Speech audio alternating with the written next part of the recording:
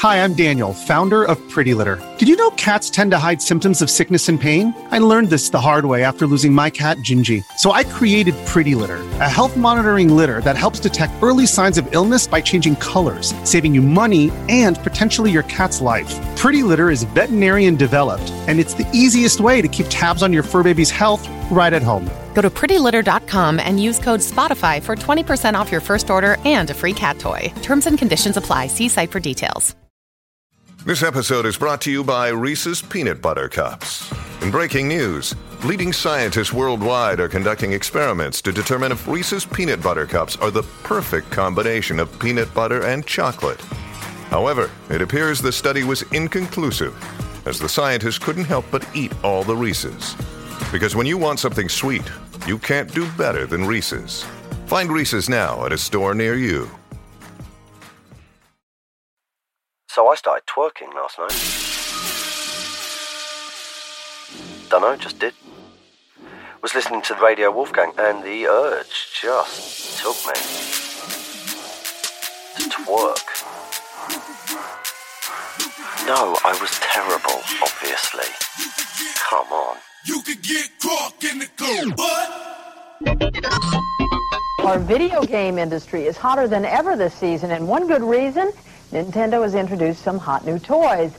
But have things gone a bit too far? This evening, a special report on Video Mania. Let's get the gold out.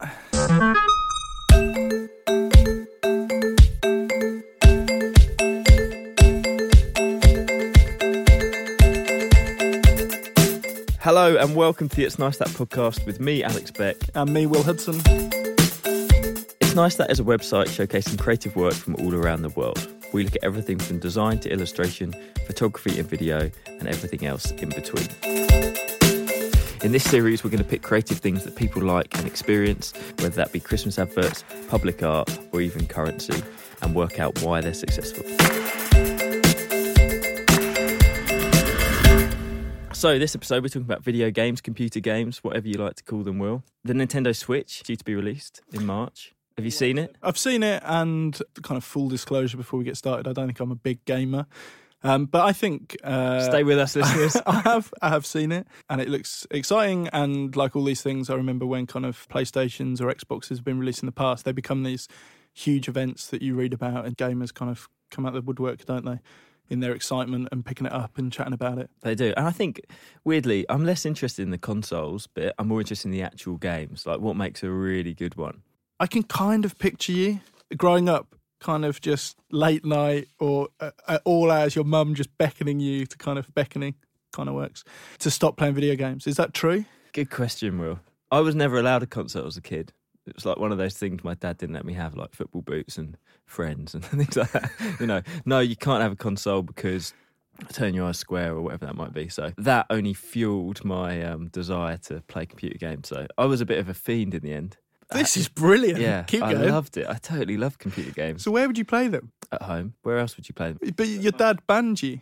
Yeah, so eventually he gave in, same as football boots and Friends. You've got him wrapped around your little finger. My mate Omar had a Master System with a game called Alex Kidd in Miracle World. Do you remember that? No. Anyway, Master System was like a really early Sega one before the Mega Drive. It was just like crack. I was so excited going around to his house. Like, oh my God, I get to play Alex Kidd. I thought Alex Kidd was me. I was a Obviously. kid and I was Alex. It was phenomenal. And then Game Gears, PCs, Game Boys. After that, I was away. And also my brother's really massively into gaming. So I had access to all of these amazing treats. And has that continued through to now? Or was there a period that you kind of... Post N64, Will, it's a drought. It's like the Sahara. Which one was the N64? GoldenEye? GoldenEye and Mario Kart, yeah. The one thing I have been consistently into my whole life is Football Manager, which obviously counts. And I try not to play it that much, but even now I'm still quite into it. But just on my phone now. And maybe that's the interesting thing to talk about is the evolution of moving away from sat in front of the PC on the Master System at Omar's house now to on the tube. It's a time filler for me rather than an ends in its own right. Same for you? You just never played? No, so I thought when we knew we were going to do video games, I was a bit like, well, Alex is going to have to do a lot of the talking because I didn't really think I did play a lot of video games. My mum and dad, similarly, weren't kind of big advocates of having a games console. So there was an element which was when you went to mates' houses and they had one, it became a proper kind of novelty that you'd kind of want to play the whole time you were at a friend's house. Did you ever play Doom? No. Mate, I still remember the cheats from Doom. So if you typed in IDKFA, you got all the guns. And if you typed in IDDQD, you got like invincibility, God mode.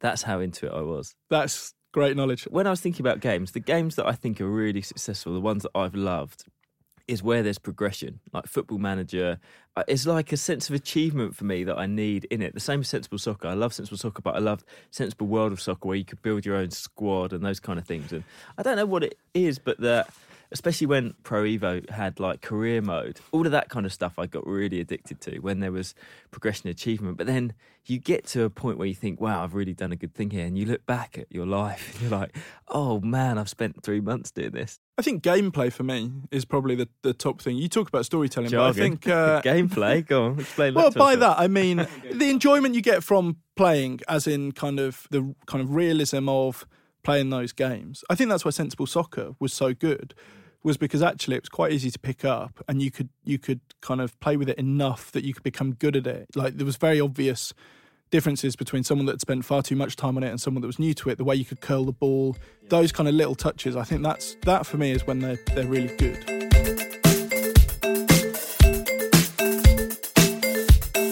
So today I'm really interested to know if there's a red thread through all the really successful games. There's something that makes them all absolutely amazing, whether that's a great story or it's great graphics or it's a great main character, or I'm interested to know if there's a code, if there's a way of actually making a successful game spot on every time. I think I probably want to know kind of where it's going. Where like I hear VR banned around the whole time, and actually I want to know what impact that's going to have on the next generation of games. We're going to be hearing from the creator of Pong, Alan Alcorn, as well as talking to video game history publisher Darren Wall. Also from Climax Studios, we'll be talking to games designer Russ Earwaker about the process of making a great game for regular consoles as well as virtual reality.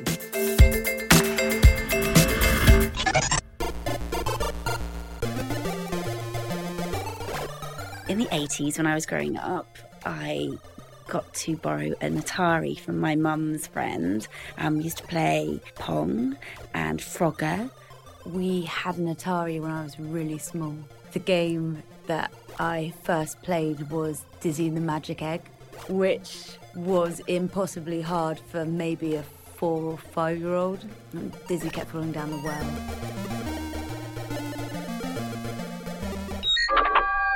Alex, I want the Mastermind music. I want the... Top 20 best-selling video games all time. I tell you what, Grand Theft Auto must be in there. Yes, that's Grand Theft Auto, number 4. Go proper old school. Think of like... Doom. Pong. Pac-Man. Keep going. Think of like... Street Fighter. Bubble Bobble. Hang on, I'm going to give you a clue. Minesweeper. Think of like Game Boy. Tetris. Yeah. That's that number 1? Number 1. 495 million. That's how much money they released made in 1984. What an incredible game, though. There's something about Tetris that's, I think, is important to talk about, is just that complete simplicity. And there's one differentiation, isn't it? It just speeds up. That's it, right? Nothing else happens. You didn't get more shapes. You didn't turn them around in different ways. You couldn't add to them or anything. It just got faster. Yeah. Isn't that just the most brilliant, beautiful bit of design? And it is the kind of game that anyone can play. But also now, if you had that now, the free one would be the one you get, and then there'd be a freemium, premium version. For another 10p, you got different shapes, or you'd ruin it. No advertising. Yeah, you totally ruin Tetris now if you were to make it. The complete purity and simplicity of that game will never be seen again. One person you'd really expect to understand the simplicity of gaming that I was talking about is Alan Alcorn, who created the game Pong in the early days of Atari with founders Nolan Bushnell and Ted Dabney. I'm Al Alcorn. I guess I'm known for being one of the first people to start a video game company in 1972 called Atari. I was born in San Francisco in 1948 and grew up in the city. I guess I have that nerd gene, likes to know how everything works. So taking apart the color television and getting it to work again without killing myself was one of the things I would do. In 1972, I was working at Ampex. No, I knew Nolan Bushnell and Ted Dabney. They had been working there before, but Nolan and Ted quit to start up a company called Syzygy. He hired me, and why did he hire me? I think he hired me because I was good with video and digital circuits, and I was cheap. It was $1,000 a month, you know. As an engineer there, my first project was to design a video game which was called Pong. Nolan was the driving force. He thought he would give me a simple exercise. And so he spec'd out the simplest possible game ever conceived of to this day, now called Pong, and told me to do it. And lied to me, told me he had a contract from General Electric for a home game and get to work. So I sat down to build the game. It consists of one moving object, a square, a little dot, which represented the ball. There was a dash line in the center of the screen called the net, and there were two paddles on either side controlled by a knob. There were two knobs, one for each paddle, and that's it. It was very, very primitive, very simple. The fact that nobody from General Electric ever called or came by or wrote a letter never occurred to me that this was all bullshit. I tried to make the game playable. I added the speed up and the reflections and things about it that made it playable. And, it wasn't so bad. The prototype that I built of Pong was very, very crude, barely working, but it was fast. And over the weekend, Ted built a cabinet for it, a tabletop thing, very simple. Put the name Pong on it, no instructions. Put a coin mechanism cash box bolted on the side of the cabinet. And we put it out on location and put it out there to see what would happen. It worked for a while, and then it stopped working, which did not surprise me because of the way it was built. So I was asked to go out there and fix it, and I did after work, and discovered when I opened up the cash box to get a free game that the cash box was just stuffed full of quarters and wouldn't take anymore. Brought a bag of quarters back the next day to the office, and I said, "Hey, Nolan, here's the problem." And the rest is history.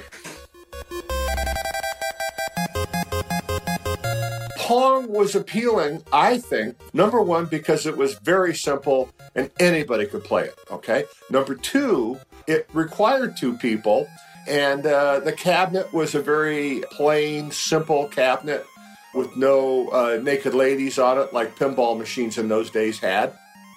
And so it wound up being a very good social game.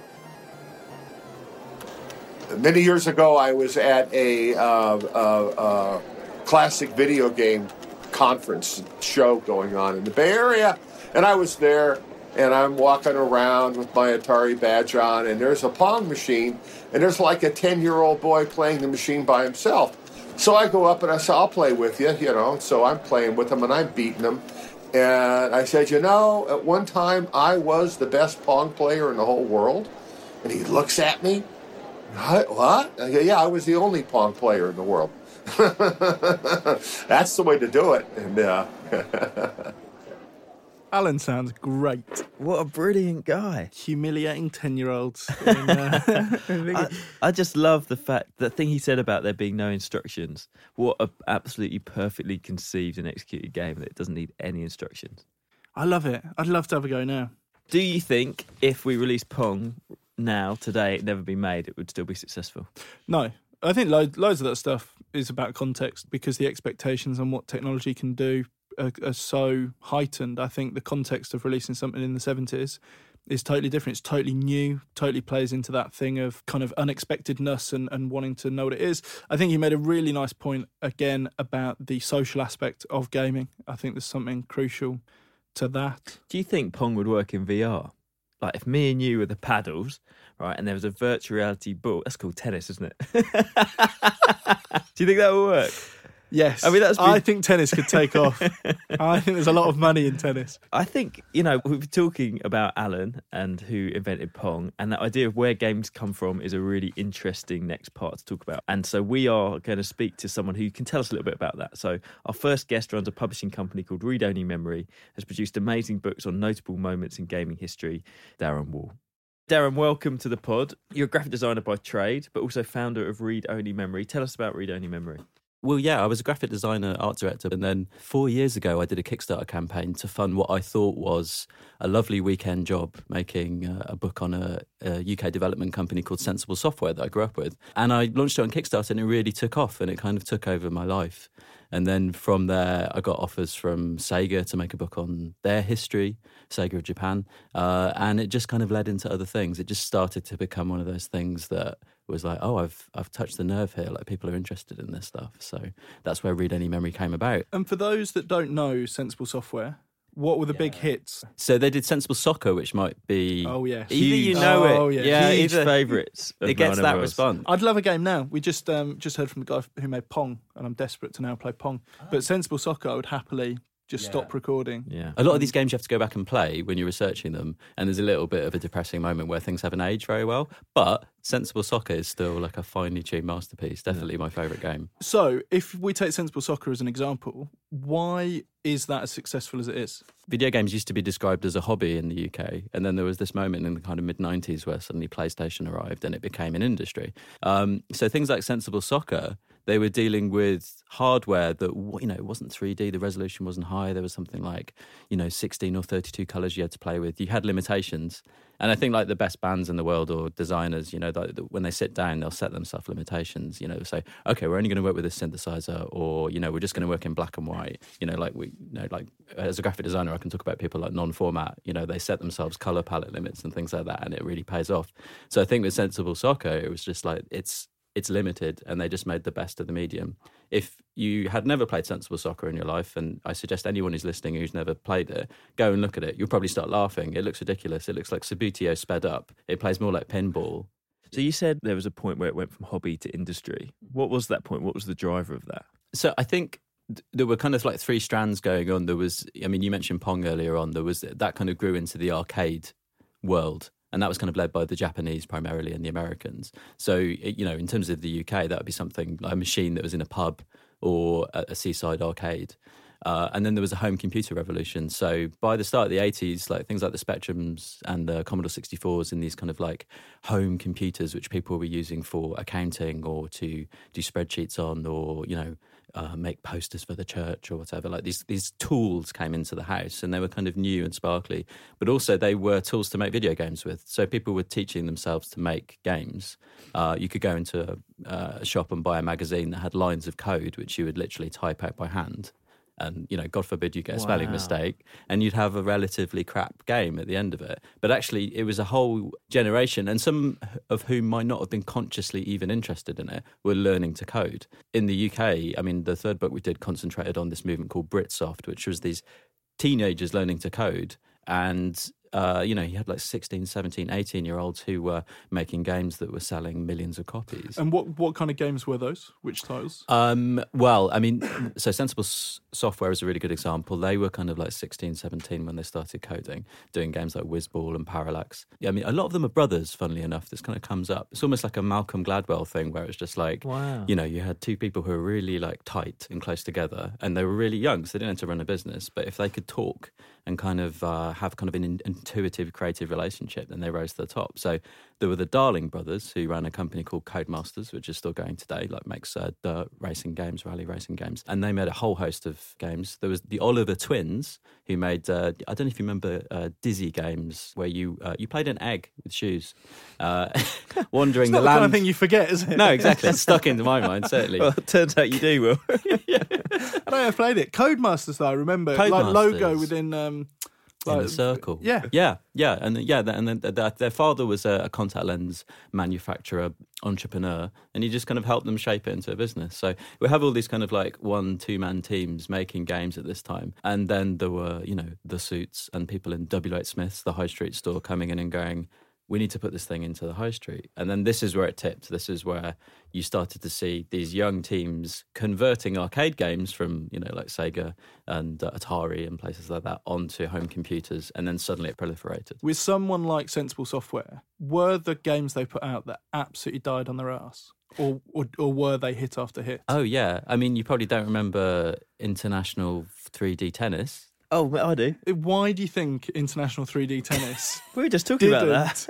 I heard that. Take off to the same degree as a Sensible Soccer? Well, I mean, so that's a very particular conversation about that game where they made a 3D tennis game for a Commodore 64, but it was like incredibly slow. It was like a graphics demo, and it was just really weird. But I think what it exemplified with Sensible is they were always trying to do something new, and they were not particularly interested in repeating themselves for money at that point. They were always trying to do something new. So inevitably some things would fall over, like, kind of any great kind of experimental artist. You get pressure put on big games companies to kind of make a first-person shooter, a football game, or, an open-world game. Like, things get put into pigeonholes really easily. Like, people were just making whatever. I mean, it was a joke, but I remember on the Your Sinclair, I think it was, they gave away Advanced Lawnmower Simulator. And that's one for you, Will. Yeah. Completed. Only game I've ever completed. Actual lawn overgrown. So get all your kicks on the Sinclair. So how did it change from then on in when it got to like PlayStations and Sega Saturns and things like that? How did the industry move? This episode is brought to you by Shopify. Forget the frustration of picking commerce platforms when you switch your business to Shopify, the global commerce platform that supercharges your selling wherever you sell. With Shopify, you'll harness the same intuitive features, trusted apps, and powerful analytics used by the world's leading brands. Sign up today for your $1 per month trial period at shopify.com/tech, all lowercase. That's shopify.com/tech.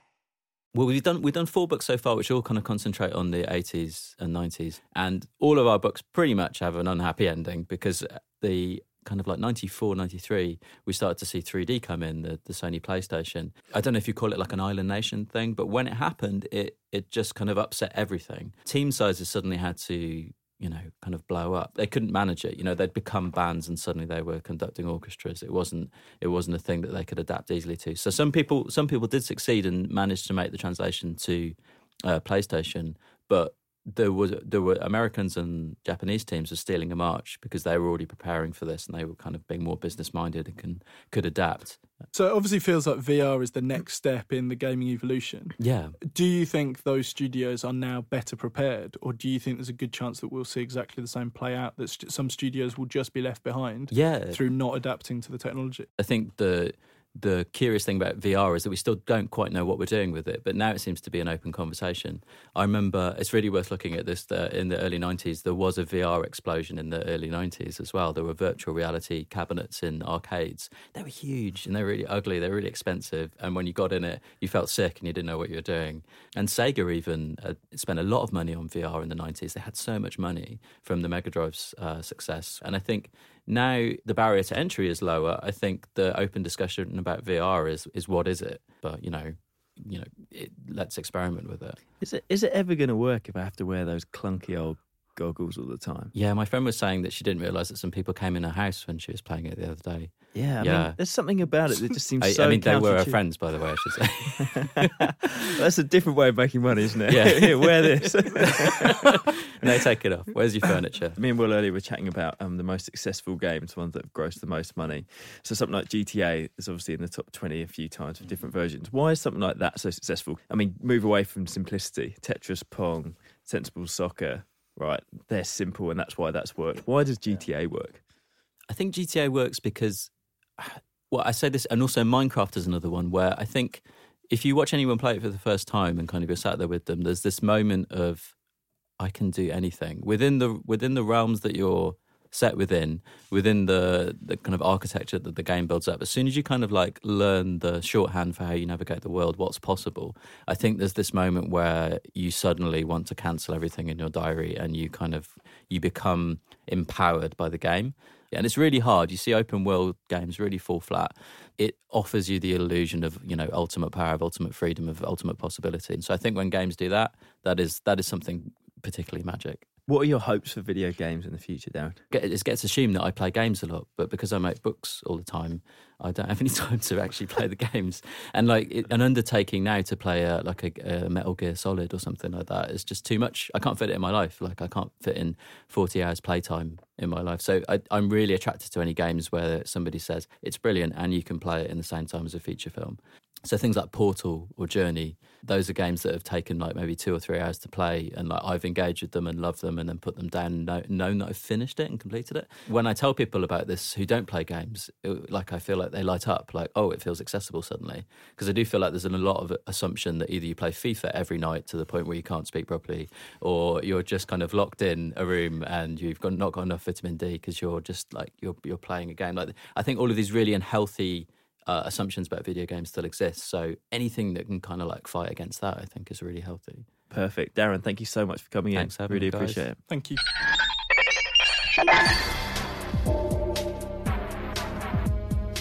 First game I think I played was Tekken.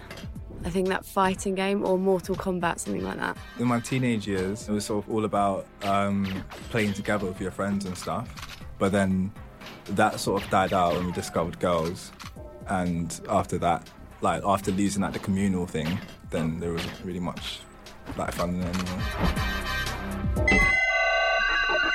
I thought it was interesting what Darren was saying about how when the United States and Japan went for it, that's when it became an industry. And actually, they're the two biggest games markets in the world. So the United States, the market for games is $13.6 billion. And in Japan, it's $7 billion.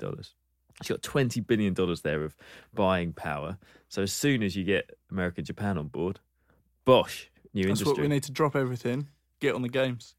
Have you got a game in you?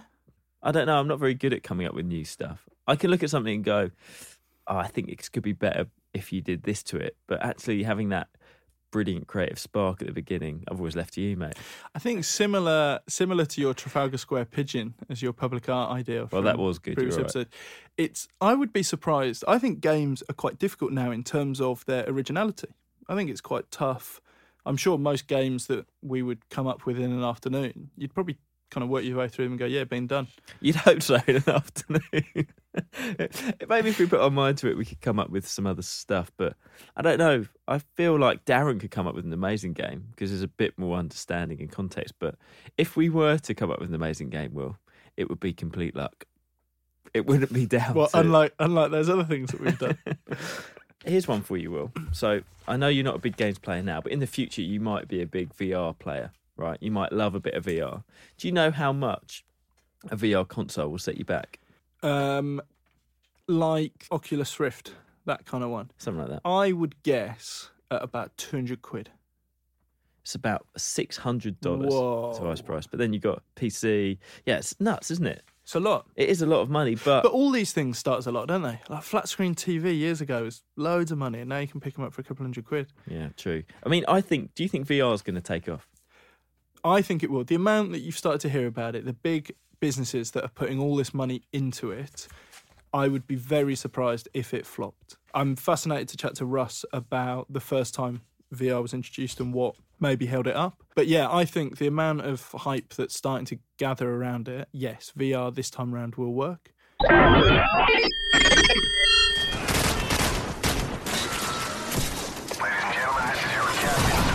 Played loads of games as a kid, but now I only play Call of Duty. Strictly just Call of Duty. I think it's just the multiplayer and having conversations with random people around the world and getting super aggressive and then, teaming up with random people and blowing stuff up.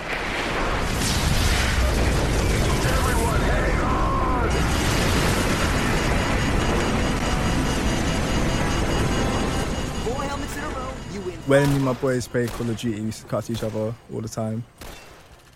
So there will always be just one guy, and it will be over nothing as well. Like you have a weird display name or whatever, and then that's your in, and then you just get at him for the entirety of the game until he either leaves the group or, you know what I mean? There's nothing you can do. See if you can get one in that old barn there. You want to try cooking one off? I've just watched Will have a go on a VR game made by our next guest, Russ Earwaker, a games designer from Climax Studios. Russ, welcome. Hello. Tell us what Will was playing. Right, it's a mobile phone virtual reality game. You stick the phone in the front of the headset and you've got a little guy in front of you. You're controlling him with a normal control pad and you can move him around left and right, you can shoot enemies, but you're in virtual reality, so you can look around and see the whole of the level potentially just by looking down to your left and right. So, yeah, it's kind of a side-on shooter platform game, but with the VR twist in a way that it just couldn't be done on an Xbox. Got it. I'm sold. I'm totally sold. Oh, yeah. You like it? Yeah. I think it's brilliant. You're a games designer at Climax Studio. Tell us what you do. It's a bit of a strange and kind of broad job title. I come up with the ideas for games, and then also I kind of the guy who guides it to make it fun as well along the way, and try and fill in the gaps between the artists and the coders to make sure that, you know, we're all on board and we're all working together and we're all kind of getting into and, you know, having fun making a game, because that's the point, really. And how have you got to where you are? Where did kind of gaming start for you? I apparently played my first game on the ZX Spectrum when I was about 2-3 years old. It was Manic Miner, rubber-keyed Spectrum, absolutely loved it. I started making levels for the old game Doom when I was 14. So, Russ, if I say to you, IDKFA, do you know what that means? I have a T-shirt that says that. Yes, I remembered it right. I was impressing Will that I remembered the cheat from Doom, but it's obviously not that impressive in the gaming world. No, that's good. That's good. Goes, that's good. I wrote the cheat. No. I made some levels for Doom, and I loved it. I made loads of them, and I made some levels for another game called Half-Life, and some Quake levels, and all that kind of stuff, and that built up into about 7 years worth of just building and dedicated time to get into the industry. Wow. So how much of Climax Studios' time currently is devoted to VR games? Well, we've had 8 projects out in the last year, and I'm working on another one called Balloon Chair Deathmatch at the moment. So that's quite a good fun thing. So VR, I totally get the immersive thing of your head and where you're looking. There's still a disconnect between actually moving within a space. That is a tricky one. Do you think that's the kind of thing that in time we'll work out ways to overcome that, or do you think that is just part of the same thing of when you sit in front of your PlayStation at the moment and play a non-virtual reality game, that you're just going to fill in the gaps? It's a tricky topic, because when you're in ear and your eyes have an argument, we're built as animals to go, oh, I must have been poisoned. And that makes you want to, you know, feel a little bit sick. And that's what virtual reality motion sickness is about. But we've already figured out so much stuff about how to avoid that. Like the way that you can move your character. Like in Balloon Chair, we found that we did loads of experiments. If you move backwards, because of the joystick, you move backwards holding the joystick and spin it to the right, and then looked around like a crazy person all over the place, that would make people feel sick really quickly. So we just did things like we stopped you spinning around when you're going backwards as much. And there's other stuff like, again, to the psychology of it, we're built as animals, as hunters. So our peripheral vision is very sensitive for movement. So in case, you see you're being hunted or some prey's coming, if you cover that up a little bit, some people feel much better because it's so sensitive that it just discounts and your brain stops being overloaded by stuff. So we make sure that you move in specific ways, not too fast, not too jerkily, and having things around you in virtual reality while you're moving as like anchor points for you to understand, for your brain to hook onto. It's like looking at the horizon when you're on a boat and you're feeling seasick. It makes you feel a little bit better. So it's a challenge, but we are getting better at it. We're not completely solved it yet. I wanted to ask about the studio's obviously kind of betting big on VR and it being the next best thing, but we've had VR prior. Right. What are the big differences between the first kind of iteration of VR that was kind of pushed and where we are today? Well, there's two things really. The processing power, as in your computer, couldn't run anything. You know, back in the previous VR thing, wasn't anywhere near as powerful as that phone. So we've got that, and we can come up with more realistic graphics in the games in general. But also the technology for detecting where your head is and where your hands are on like the Vive and the Rift. They're really incredibly precise to the point where you'll end up holding your hand up just to see where and you'll notice it's exactly where your hand is, the controller in the world and in the real world. In the game world and the real world. So that kind of stuff, that's kind of why at the moment. We've been talking about a few games that have obviously been super successful. Your Tetrises, your Pongs along the way today. How do you keep that quality of idea and simplicity in VR where there are so many possibilities? Yeah, it's an interesting thing because we're at a new kind of game here. You know, it's a new kind of headset. It's not a TV. There's things you can do on TV and things you can't. You know, the controllers are totally different as well. They're motion detecting things. So that leads to, you know, things that feel natural in real life, they're natural in VR as well. There's an amazing thing called Tilt Brush where you can draw in the air, and it's just such a natural feeling to do it. You know, if you want to open a door in VR, you go up to it, you grab it, and you turn your hand, you know, like you would with a door handle. That natural stuff feels great and instantly understandable. But if thinking for the future, I'm quite excited about augmented reality or mixed reality, which I think is going to be the next thing of bringing everything together. You know, the Kinect for the Xbox, virtual reality, augmented reality, all coming together to make something new. That's going to be exciting. Tell our listeners what the difference between augmented reality and virtual reality is if they haven't heard of that. Right. An easy one. Yep. It just defines something, yeah. Augmented reality is basically when you have a set of glasses and you can see the real world through those glasses, but the computer is actually generated 3D objects around you and putting them on the real world. Like Pokemon Go? Yeah, a bit, but more detailed. So it would actually look like you've got a little Pokemon on your desk. It's in the right position, maybe even casting a shadow on the desk. It might be able to lean up against a glass. You know, that's a long way in the future. Maybe, I don't know. That kind of stuff is exciting. And that's kind of when we get to do some crazy things.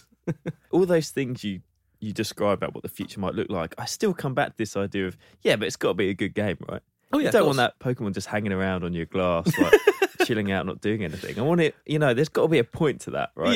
Yeah. Well, if it's a game, there's got to be a point to it. If it's not a game, then there's no reason why you can't have a little Pokemon constantly on your desk having a bit of a dance, you know, just cheer you up. Yeah, I'm into that. I've got an idea for my VR game. Great. Football Manager in VR would be ace. You stand on the touchline, watch the players, shout some instructions. I like that a lot. Yeah. Oh, can you imagine it? You know, you got your football pitch in front of you. You want to tell someone off. You pick them up. You literally just yell at them while they're in your hand. Put them back on the pitch. Right. Let's talk after this. Let's get that one done. Yeah. Collaboration. So now the excitement of Alex is going to get hooked up to the VR and have a go, and we're going to listen to him playing. Okay, thank you very much. Stick that on your head. Is it comfortable? It's very comfortable. So tell us what you can see, Al. Oh, I'm in this world. It doesn't look much like the studio. It's absolutely insane, isn't it? Like, I don't want to fall down there. Like, it's yeah. I don't really know what to say about it. I'm this little dude shooting loads of stuff, and I can jump around. I can't move. Your move is on the sticks. Right, I can move. Oh, hello. Now we're talking. Right, I'm moving now. I'm moving through the world. I got this little guy. Battle begins. Let's go, Mars. Let's go. So essentially, I'm running through this world. I'm jumping up. It's a bit unnerving. I feel a little bit travel sick, but turns out I'm pretty good at it. Don't worry about it. I've just walked. You just got hit though, mate. I've just walked into the microphone. It's weirdly natural, isn't it? Is it what you thought it would be? I think it is. It feels like a platform game, but what is so weird is I feel like I should be falling off a cliff here. And actually, I'm not. It's just like, it's the carpet. That's the really freaky bit is over there. Like, oh, shit. Like, imagine that. I can see why people get completely freaked out by this. Because if I take one step that way, I'm going to fall to my death. I've died, but in another way. Thank you so much for your time, Russ. It's been a pleasure. Being in the game was kind of nuts. I liked it. You can really see where it's going. What I think was most amazing about it was forgetting about your other surroundings really quickly. Your brain just completely switches off for us being in the studio. You're instantly somewhere else. And then when you come out of it, you're like, oh, well, actually, I'm still here. That complete escapism, I think, is the real power of it. Not even necessarily the gameplay or the, you know, what you're doing in there. I really liked what he was talking about when he said you've got to take care of your users. So he was talking specifically about not making them feel sick, but even in what Darren was saying and what we heard from Pong, it's like making sure someone can use it and understanding who your audience is before coming up with that idea is also, I mean, it's a design problem, really, isn't it? It feels like a very natural, creative process to make something like that. I think it's a super exciting place to be working at the moment. I think there's loads going on. I think there's that kind of endless possibilities. I think if it takes off, and I think it will, I think the type of games that we're going to be playing in 5 years are so advanced, are so amazing. But I think it's funny that one of the things that seems to have come up a few times is this idea of simplicity. And actually, when you talk about the technology is anything but simple, but actually it seems like the simple things will be the things that take off. Like you say, just the intuitive nature of how you play, how you move, how you shoot, how you do all of that stuff. You don't want big arrows directing you through levels. Also, I think the success comes in the fun element. I haven't really thought about that. Ross touched on that a lot. The idea of a successful game is you can use it simply, it's fun. And I like this idea around, and I think I like it in normal design as well, the idea of designing around limitations. Feels like a very, very smart thing to be able to do, especially with something with VR where the possibilities are kind of endless. You need to almost put your own parameters on those possibilities, I think. Totally agree.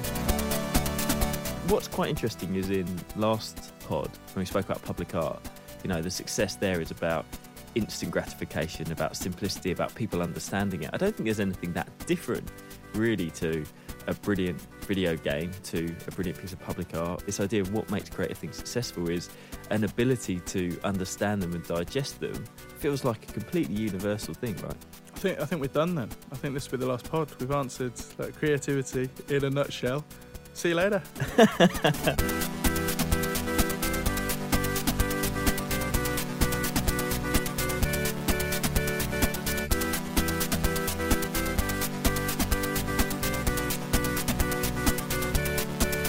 This episode of the It's Nice That podcast was brought to you by the team at Radio Wolfgang.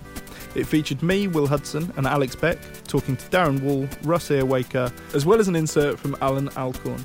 The executive producer was Harry Watson, assistant producer was Natalia Rodriguez, and the producer was Ivor Manley.